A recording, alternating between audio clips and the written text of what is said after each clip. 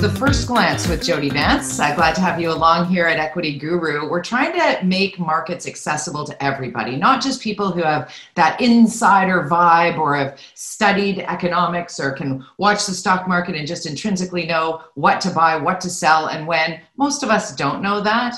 And we all want to get in on the ground floor of something cool, something that has some possibility, something that interests us. And we want to get to know the people behind those companies. So we're doing introductions for possibilities to consider for your investment dollar. And today we're speaking with Ian Patterson, who is with Plurilock Security Inc., the CEO, in fact, of Plurilock. It's like a tongue twister until you get used to saying it, Plurilock. Hi, Ian. Can you give us an idea of what Plurilock is all about? Absolutely, and good to be here, Jody. So Plurilock is an early stage cybersecurity company. So we manufacture software that helps keep companies safe. We do that by actually using a form of human behavior called behavioral biometrics. We're actually able to identify who an authorized user is by the way they type on a keyboard and the way that they move a mouse. This is all powered by AI. I know it seems quite incredible. But this is just another form of security technology that's coming on the market now as a result of the advances in AI over the last couple of years. What on earth am I going to fight with my family about over the phone as I'm trying to play their IT department as they're, trying to log their smart TV into their Netflix? Well, no comment on the family angle, but I can certainly appreciate that, things are progressing. And so I think even in this last year, we've seen a huge shift from people who may not have wanted to use technology as much in their lives are now doing everything virtually, as we are here right now. Mm-hmm. What we're seeing at Plurilock is that security is also moving through this massive shift where, it used to be that you could just be secure with a fairly typical login and password. I have several, in fact, hundreds. But, most people, when they think about computer security, they have an irritated reaction to it. These things are frustrating. These things, now you probably get little text messages to your phone trying to type in a 6-digit code in order to access Gmail or Dropbox. And so what's happened over the last couple of years is that security has gotten more advanced, but it's also gotten harder to use, particularly for business users, which is where we're focused on protecting. Ultimately, as a result of being able to leverage artificial intelligence, newer technologies like Plurilock's are able to take away some of that burden from a typical user's workday. And so actually, quite literally, the way that you're going about your regular day and doing your work can be a form of key or a form of authentication, which we're able to provide. And that's a fascinating piece, all fun aside. I mean, it is frustrating. We've all seen sort of the evolution of the password. It started with, 1, 2, 3, 4. And then it was, okay, now it needs a unique character, or it needs a capitalized letter and a number and you're starting to okay, which one did I do? So now you got to go back. Oh yeah, I got to reset my password because I can't remember which one I did because I can't use one that I used in the last year. And I can't use one that, it starts to become this, and then heaven forbid you write your passwords down. You're not supposed to do that either. So the idea that how I might act or react on my computer could be my password really takes us to the next level in terms of technology. It would be incredibly difficult, I'm assuming, for somebody to try and emulate my way of using a keyboard or my mouse. Correct. It is very difficult. It's a form of biometrics. So in the same way that you're probably used to using a thumbprint on your smartphone or maybe use Face ID, this is, again, a form of biometrics that is unique to you, which we're able to build a profile of. What's a bit different about behavioral biometrics is that it doesn't require any special hardware. So there's no fingerprint scanners or retinal scanners or anything like that. And so it's a very generally applicable solution. Effectively, anybody with a keyboard and a mouse can use the tool. And you hit upon something interesting there, which is that the cost of authentication when it doesn't work very well. In other words, if you forget your password, if you then need to go reset it, that doesn't work. You call the support line. They're not there because it's 7 o'clock. It's after hours. There's real costs here. And what we found with some of our customers is that they're actually buying our software as a result of those costs, and they're able to recognize a savings by employing a solution like ours. It just sounds, some of those. Yeah, it sounds fascinating because the man hours lost in all of what you just explained has to be incredibly significant. So you're based out of Victoria, correct? Correct. Okay, so Victoria company, working on this AI, wanting to primarily at this point service businesses, ultimately then into the private sector, I guess. How would a business look to utilize your services at this point, at this stage? I can think of so many small and large businesses that this would be applicable to. Well, you know, what's interesting. So we're based in Victoria because we started actually as a spin out from the University of Victoria. So our team of PhD data scientists were originally doing research there. That's the nucleus of what formed the company to begin with. We spun that out. We formed a corporation. And, you know, you hit upon that there are businesses of all sizes that have a need for this problem. Plurilock very intentionally started with the most discerning customers possible. So the first couple of contracts for the company were actually with the US government, the US Army, Homeland Security. And our hypothesis was, look, if we can make it work there, if we can show that we're able to provide value for the most discerning type of customers, then we'll have an easier time when we go to talk to a bank or a power plant or you know, other forms of critical infrastructure. And so that's really been our strategy, is being able to start in the very heart of what the most secure organizations are, show that it works there, show that we have repeat orders, and then from there, then go down to the you know, the mid-market to be able to help secure them.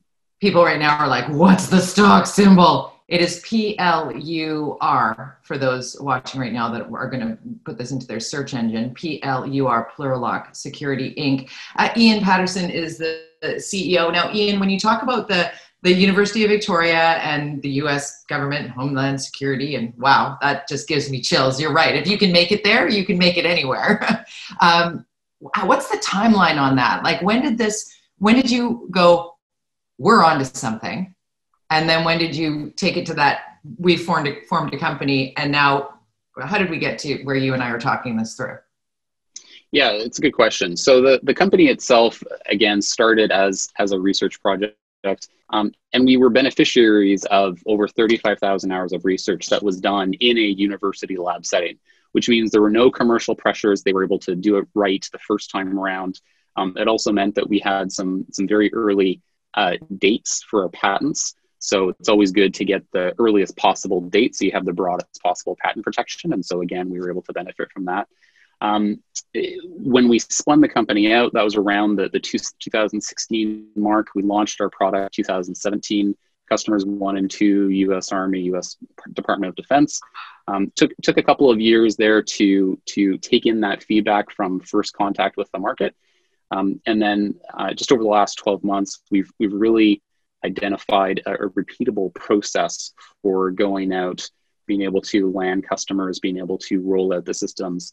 And so we took the move to take the company public earlier in 2020, and we were officially listed on the TSX Venture just at the end of September. Okay, this is the most important question of all. When can I have this on my phone?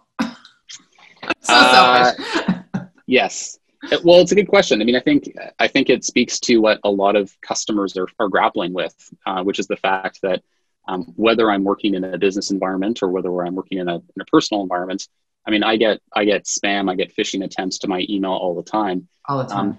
And it's actually the best thing to do. And so whenever I'm having conversations with business leaders, is the best thing that you can do for your employees is actually to keep your employees, teach them how to be safe. In other words, teach them how to be safe even when they're not working in the business. Give them the tools and the knowledge to be safe online, and they will, in fact, be allies in the defense of the actual business itself.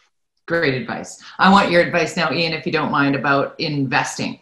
Are you an investor? Absolutely. Investor in Plurilock.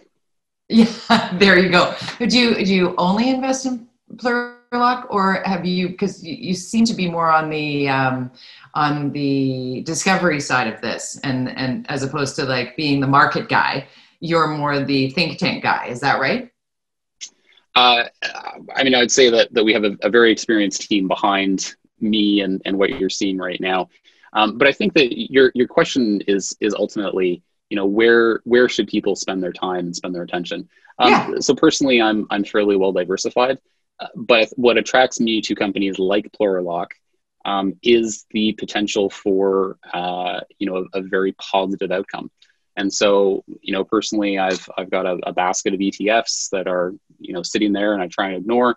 But I'm also looking for opportunities that can really make a difference in the world. And I think that if you can actually add a lot of value to the world, be that company working on a vaccine, or be that company working with cybersecurity, I think those are the types of things that you can really drill down to, pick a few good names, really understand what they're doing, how they work, what their opportunities are, and then place a bet. It's a little bit of placing a bet, but an educated bet, right? And wanting to be a part of something that you look at, because I'm looking at what you're explaining to me, and it's exciting to think that's our next incarnation, where we one day might look at one another and say, remember back when we needed passwords? Remember then? Like, that just seems like it seems too good to be true. And yet here you are explaining that it's a breakthrough that is on our horizon and certainly coming into play, coming into market. So how do you obtain, as Plurilock, how do you obtain more business and more revenue? How do you grow it in your current stage for somebody who's like, you know what, I'm going to put a portion of my portfolio into this stock. What is your next hill to climb? Well, the benefit of us going public is that we are able to grow in two ways. And so the first way is that we've raised a round of investment as part of the RTO. And so we'll be investing further into sales and marketing. And so that's really an organic story, right? We're an enterprise IT company. We're out there, we're landing additional contracts, additional logos, we're upselling our existing customers, and that will generate revenue. Now we're a SaaS business, software as a service. So it's very high margin, and these are all very very well understood mechanics. Now, the only downside in some cases is that SaaS companies are great. It's recurring revenue. They don't always grow as fast as everybody would like. And so in conjunction with that organic strategy, we're also looking at an inorganic strategy. And what I mean by that is that cybersecurity as an industry is very, very large. It's estimated to be over $1 trillion of spending over the next 5 years within the cybersecurity market. Wow. But it's very disorganized. It's very fragmented. There's a lot of niche players out there. And so it lends itself really well to organization, or in our words, more of a roll-up strategy. And so we expect to create value for shareholders in two ways. One is to grow organically with our existing product and focus on customers. And the second is also to grow inorganically, which would be acquiring companies. And so I would be expecting Plurilock to execute on both of those over the next 12 to 24 months. To try and take some of the chaotic nature of all of the players and sort of streamline them into a plan. Last question, and this is super novice, and you maybe have no idea. Will 5G change your technology at all?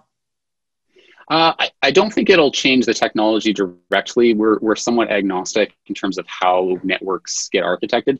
But what I do think is that 5G will really have a large impact on how businesses think about both security, but also just more broadly about IT.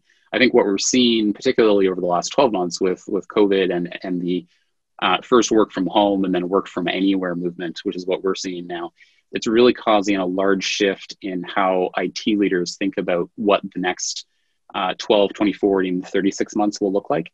Right. And so when you're thinking about being able to support the business to do its function, if you're a bank, it's to do banking functions. If you're a power plant, it's to deliver power to your customers. When you're thinking about that, I think business leaders focused on IT are really thinking about how does that look like in a post-corona world?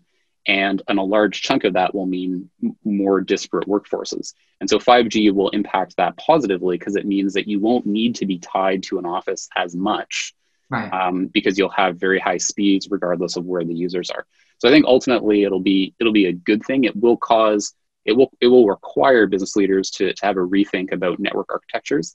And I think anytime you have a change in architecture, it lends itself really well for niche players to have an opening and be able to jump on it. because they're not going to say, well, this is how we've always done it. We're going to keep doing it this way. The shift has been into like, we can't do it that way anymore. We have to do it like this. Who's most innovated? Who's got the latest technology that is going to make this as streamlined as possible? And as you mentioned off the top, Ian, possibly take that cost to a company in hours spent with the IT line on, at 7 o'clock on Friday going, oh God, I'm not going to have access to this until Monday. That whole picture disappears. So I'm very excited to learn about Plurilock and really appreciate your time today. Thanks for doing this. Thanks, Jody. Appreciate it. I hope to see you again. Circle back when we're in studio 5G, and I'll just be using my keyboard to unlock. That's all. Perfect. And that's it. Great. That was 16 minutes. Excellent information, boy. I learned a lot there. Thank you.